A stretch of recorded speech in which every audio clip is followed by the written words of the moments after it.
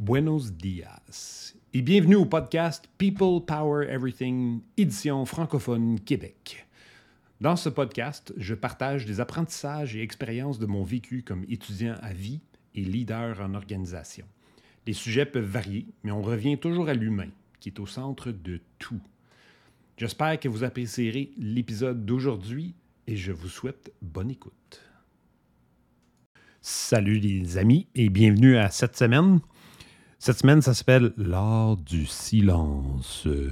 Donc peut-être je vais le faire très tranquillement. Puis je vais vous endormir. Non, je ne veux pas faire ça. Je vais être énergétique. Mais je veux suivre la discussion de la semaine dernière sur la capacité à répondre. Qu'on a tous cette responsabilité en nous-mêmes. Comment on va répondre. Mais il existe aussi une autre manière de répondre qui, selon moi, résonne avec beaucoup de gens. Puis, ça, c'est pas répondre du tout. Zéro. On peut appeler ça du ghosting, mais il y a des nuances. Je vais dire ça de même. Il y a des moments où on ne peut pas répondre, où on ne devrait pas répondre. Par exemple, dans le cas de la rage au volant.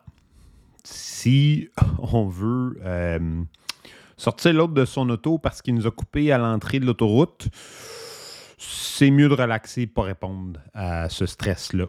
C'est mieux pour les deux parties. On est mieux de prendre une grande respiration puis de réaliser que rien faire, c'est mieux. La même chose peut-être pour l'imbécile qui a coupé à la dernière minute puis qui a mis tout le monde à risque, mais ça, bon, c'est la vie. Puis c'est mieux juste de relaxer, puis laisse-le rentrer. Espère qu'il y ait une police de proche, puis qu'il se fasse pogner. À un moment donné, il va se faire pogner, puis c'est mieux de ne pas causer un accident puis, ou de faire des niaiseries. Un autre moment, c'est tous les courriels non sollicités.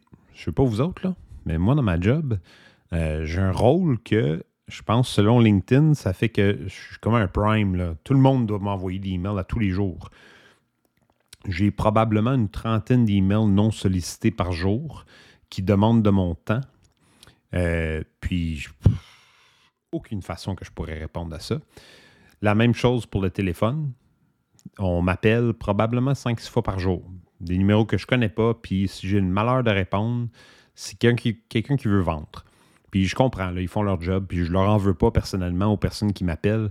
Mais en même temps, si je passais mon temps à répondre à tous les emails puis tous les appels, je ne ferais rien d'autre. Rien. Même que je ferais de l'overtime à répondre aux courriels de vendeurs. Évidemment, c'est pas ce qu'on doit faire. Mais ça, c'est notre décision de simplement pas répondre. Puis le pire là-dedans, c'est que les systèmes qui nous envoient les courriels, les vendeurs, souvent, sont même pas au courant. J'ai répondu une fois, je m'en allais mettre du gaz. Puis le téléphone a sonné. Un numéro de Toronto que je connaissais pas. Puis d'habitude, si je connais pas, je fais ne pas répondre. Puis s'ils me laissent une boîte vocale, je vais le savoir. Puis si c'est vraiment important, ben ils vont me rappeler. Là. Ou je vais les rappeler, ils vont me laisser une boîte vocale. Mais cette fois-là, je me suis dit, je vais répondre. C'était un vendeur. C'est correct. J'y jase, puis ouais, je suis de telle compagnie, puis oui, je suis très au courant de ta compagnie, j'ignore tes emails. Il dit, qu'est-ce que tu veux dire? Je dis, ben, tu m'envoies un email à peu près une fois par semaine que j'ignore diligemment, puis évidemment que tu n'es pas au courant. Il dit, non, c'est un système. Puis là, j'ai parlé à un autre fournisseur de ces systèmes-là, du CRM, là, Customer Relationship Management. Puis il me dit, non, ces courriels-là, c'est tout automatisé. Tout automatisé. Tout. Ben là, je fais que la personne qui m'envoie les emails, il n'est même pas au courant. Il dit exactement. Il dit, c'est des formules différentes. Tu sais, les gens, ils font leur setup, puis ils disent, moi, je veux que ça dise ça, puis il y en a même qui s'excusent, puis je t'ai manqué. Ils disent, tout automatique. Je dis, ben là, fait que si je réponds, il dit, c'est un lead. C'est ça qu'il m'a dit. Fait que si je réponds pas, je me sens plus mal. Parce qu'il n'y a pas quelqu'un à l'autre bout là, qui a envoyé, qui attend. Là. C'est un système. Pour moi, c'est des robocalls. C'est pas des scams, mais en même temps, c'est pas de quoi qui vaut mon temps si je regarde pas déjà pour ce produit-là. Puis dans ce cas-là, je vais leur dire. Même, j'ai répondu à un vendeur la semaine passée, c'était un numéro local pour moi. Je pensais peut-être que c'était quelqu'un que je connaissais ou en tout cas un médecin ou quelque chose comme ça. J'ai répondu, il m'a dit qui c'était, puis j'ai dit c'est pour me vendre des services de recrutement. Il dit oui, rappelle-moi dans 3 mois. Moi, dans 3 mois, je vais peut-être avoir quelque chose pour lui. En ce moment, j'ai rien. Fait que ça donne rien à lui ou à moi que je l'écoute, son pitch. Il peut être aussi bon qu'il peut être. Tu sais, ça peut être merveilleux, mais si j'ai pas besoin de ses services, ça donne rien. Là. Au lieu de perdre notre temps, je lui dis écoute, je cherche pas ça en ce moment, rappelle-moi dans 3 mois. Il va se mettre un rappel, puis il va me rappeler. S'il ne le fait pas, ben, c'est lui qui perd, là, c'est pas moi. Fait que dans ces moments-là, ne pas répondre, c'est correct. Il y a l'autre moment qui n'est pas productif de répondre. Lorsqu'on est confronté à des arguments non productifs, ça amène nulle part. Quelqu'un qui est campé sur sa position, là, ça ne donne pas grand-chose à essayer de le convaincre. Il faut utiliser des tactiques stratégiques. Ne pas répondre, ça peut être essentiel pour maintenir sa maîtrise de soi. Fait que se calmer, relaxer, respirer, puis se concentrer sur une communication qui est constructive. Il y a une autre tactique qui est efficace, ça consiste à pratiquer l'art du silence. Puis ce que ça veut dire, c'est pas nécessairement juste pas répondre, mais c'est de laisser un silence pour que l'autre puisse réfléchir, pour que nous, on puisse réfléchir à notre réponse. Puis ensuite, on s'engage, mais pas d'une façon impulsive. On a pris le temps, là. Tu sais, c'est comme compter jusqu'à 10 quand on est bien frustré. Mais on a pris le temps d'y penser, puis d'aller au-delà de notre cerveau de lézard, là, qui nous fait répondre trop rapidement. Là, on fait de quoi de réfléchir. Puis, c'est bien de ne pas escalader la situation, en évitant les attaques personnelles ou les réactions émotionnelles. Donc, si on veut désamorcer la situation, on est mieux de prendre le temps puis de répondre comme il faut. Il y a une citation de Viktor Frankl qui écrit un livre qui s'appelle Man's Search for Meaning. Et ça dit « Entre le stimulus et la réponse, il y a un espace. Dans cet espace réside notre pouvoir de choisir notre réponse. Dans notre réponse réside notre croissance et notre liberté. » Wow! Prendre quelques secondes pour réfléchir, ça nous amène à de la liberté. C'est vrai.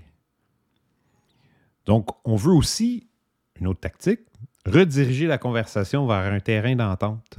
Regarder les objectifs communs. Mettre de côté le moi versus toi, puis qui va avoir raison. Puis regarder les objectifs à la place. On veut se rendre où ensemble? On est une équipe. Comment on fait? Une autre chose, c'est d'établir des limites claires pour une communication respectueuse et de se désengager lorsque les limites sont franchies. J'ai commencé, moi, ma carrière en centre d'appel, puis on nous apprenait, si le client commence à sacrer, on lui dit poliment, je m'excuse, mais je ne tolérerai pas me faire sacrer après. Si la personne continue, écoutez, je vous donne une autre chance, j'aimerais ça que vous arrêtiez, sinon je vais couper l'appel. Puis si la personne continue, tu coupes l'appel. Ça, c'est mettre des frontières et les faire respecter. Tout le monde a le droit à ce respect-là. Peu importe la situation. Donc, sentez-vous bien à l'aise de simplement demander que la personne arrête. Et après ça, si elle n'arrête pas, on coupe. Enfin, on peut privilégier les discussions en personne ou privé plutôt que les forums publics. Donc, c'est toujours plus facile d'avoir la bonne collaboration quand on n'est pas devant un public puis que la personne n'a pas à sauver la face. On va dire ça de même. C'est venir à un environnement plus propice à la résolution des problèmes sans le public qui regarde, là, c'est beaucoup plus facile.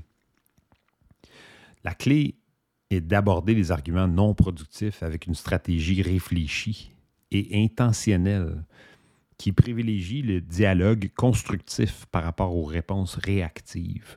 Donc, prendre le temps de réfléchir puis de bien parler. Puis si on revient à la semaine passée, clarifier. Clarifier les attentes de l'autre, clarifier nos bordures, nos frontières, de se faire respecter, tout clarifier ça. Un autre concept que j'ai rencontré lors de mes recherches cette semaine, que j'ai trouvé super intéressante parce que je ne m'attendais pas à ça, mais super logique, là. Fatigue de la critique constructive. vais redire ça. Fatigue de la critique constructive. Ça peut s'installer quand les gens se retrouvent constamment bombardés de commentaires bien intentionnés. Le monde veut l'aider, mais ça les laisse sentir dépassés et même émotionnellement épuisés. Bien que la critique constructive est essentielle pour la croissance personnelle, comme ceux qui peuvent me critiquer sur ma façon de prononcer les mots, un excès sans le temps d'y réfléchir puis de faire des corrections, de mieux parler, moi, disons, sans ce temps-là, ça peut mener à des rendements décroissants. On se décourage. On doit pouvoir échouer. On doit pouvoir prendre des chances, essayer des affaires, puis que ça ne fonctionne pas, puis qu'on aille à apprendre. C'est correct. Tu sais, on doit avoir des commentaires, oui, mais la chance d'essayer à nouveau, puis après ça, un autre commentaire pour dire « Hey, t'as bien fait ça, merci d'avoir fait l'effort pour t'améliorer. » Puis on le sait que dans ce qu'on appelle un growth mindset, un mindset de croissance, on se dit « Je ne suis pas parfait, j'apprends. » Et ces compétences-là, je ne les ai pas encore. Je les apprends, je vais les développer, je vais les avoir, mais je ne les ai pas encore. Gardez ça dans vos esprits. La fatigue de la critique constructive, ça peut aussi se manifester par une réticence à s'engager. Ça peut amener une sensation d'être constamment sous surveillance, puis même une baisse de l'estime de soi. Donc, pour remédier à ça, les personnes peuvent bénéficier de l'établissement de limites. On a parlé des frontières. C'est-à-dire, donne-moi-en du feedback, mais donne-moi-en un peu, laisse-moi m'améliorer. Donne-moi le temps d'absorber, donne-moi le temps d'appliquer ce que tu me dis. Puis après ça, on va voir à l'amélioration continue. Puis en cherchant le soutien de mentors, collègues, amis, ça peut aider aussi à naviguer le processus d'amélioration de soi. J'ai fait, moi, au cours de la dernière année et demie, là, énormément de travail sur moi-même pour plusieurs raisons, dont je parle dans l'autre podcast, mais pour plusieurs raisons. Puis, au début, c'est sûr que j'avais pas de critique, puis j'en ai encore, je dois dire honnêtement, là, très peu. Mais j'apprécie quand le monde me dit « Hey, telle affaire, tu aurais peut-être pu faire X, Y, Z. » Puis, donc, j'apprécie ça. Puis, j'apprécie l'opportunité d'être mieux. Donc, continuez. Ceux qui m'ont donné des critiques constructives, lâchez pas, j'apprécie énormément. Puis, ça me fait avancer. Dans tout ça, j'espère que ça vous aide un peu. Pour faire le sommaire, des fois, c'est correct de ne pas répondre. Des fois, c'est correct de prendre le temps pour répondre. Des fois, c'est mieux de prendre le temps pour répondre, de réfléchir, de penser à ce qu'on va dire, d'adopter une stratégie pour nos réponses, d'aider les autres à adopter ces stratégies-là, de mettre de côté tout le débat « est-ce que je suis mieux qu'un autre ?» puis se concentrer sur des objectifs communs. Tout ça, là, j'espère que je vous aide là-dedans. Puis si vous avez des commentaires, de la critique constructive, donnez-moi-en, john@peoplepowereverything.com. Mais bombardez-moi pas, s'il te plaît. Ou si vous le faites, faites pas un suivi 2 jours plus tard pour me dire « L'as-tu corrigé, là? » Parce que je vais vous dire non. Puis je vais mettre mes frontières. Faut que tu me donnes une chance, buddy. Là. Je ne suis pas à faire ça tous les jours. Je ne pense pas que ça va arriver de toute façon. Mais ça arrive, attendez-vous que je sois en crise. En tout cas, ça n'arrive pas souvent ça, mais je vous dis que ça peut arriver. Et dans tout ça, saisissez les moments de quiétude qui permettent le repos, qui favorisent à la fois le respect de soi et le respect des autres. Chérissez l'équilibre entre l'engagement et ce qu'on appelle la quiétude contemplative. Prenez le temps de réfléchir, ça vaut la peine. Puis reconnaissez la force qui émerge de ces pauses réfléchies-là dans les interactions. Après tout, les interactions, c'est avec les gens. Et les gens sont au cœur de tout. Merci de m'écouter cette semaine. J'ai l'impression d'avoir déblatéré un petit peu. Donc, si vous trouvez ça, vous m'enverrez un email, john@peoplepowereverything.com, puis vous me le direz. Puis comment je peux m'améliorer là-dedans.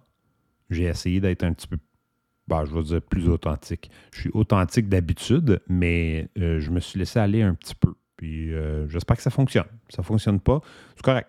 On va apprendre, on va corriger, on va réfléchir, puis on va faire mieux. Sur ce, je vous souhaite une très belle journée, bonne semaine et à la semaine prochaine. Je vous aime.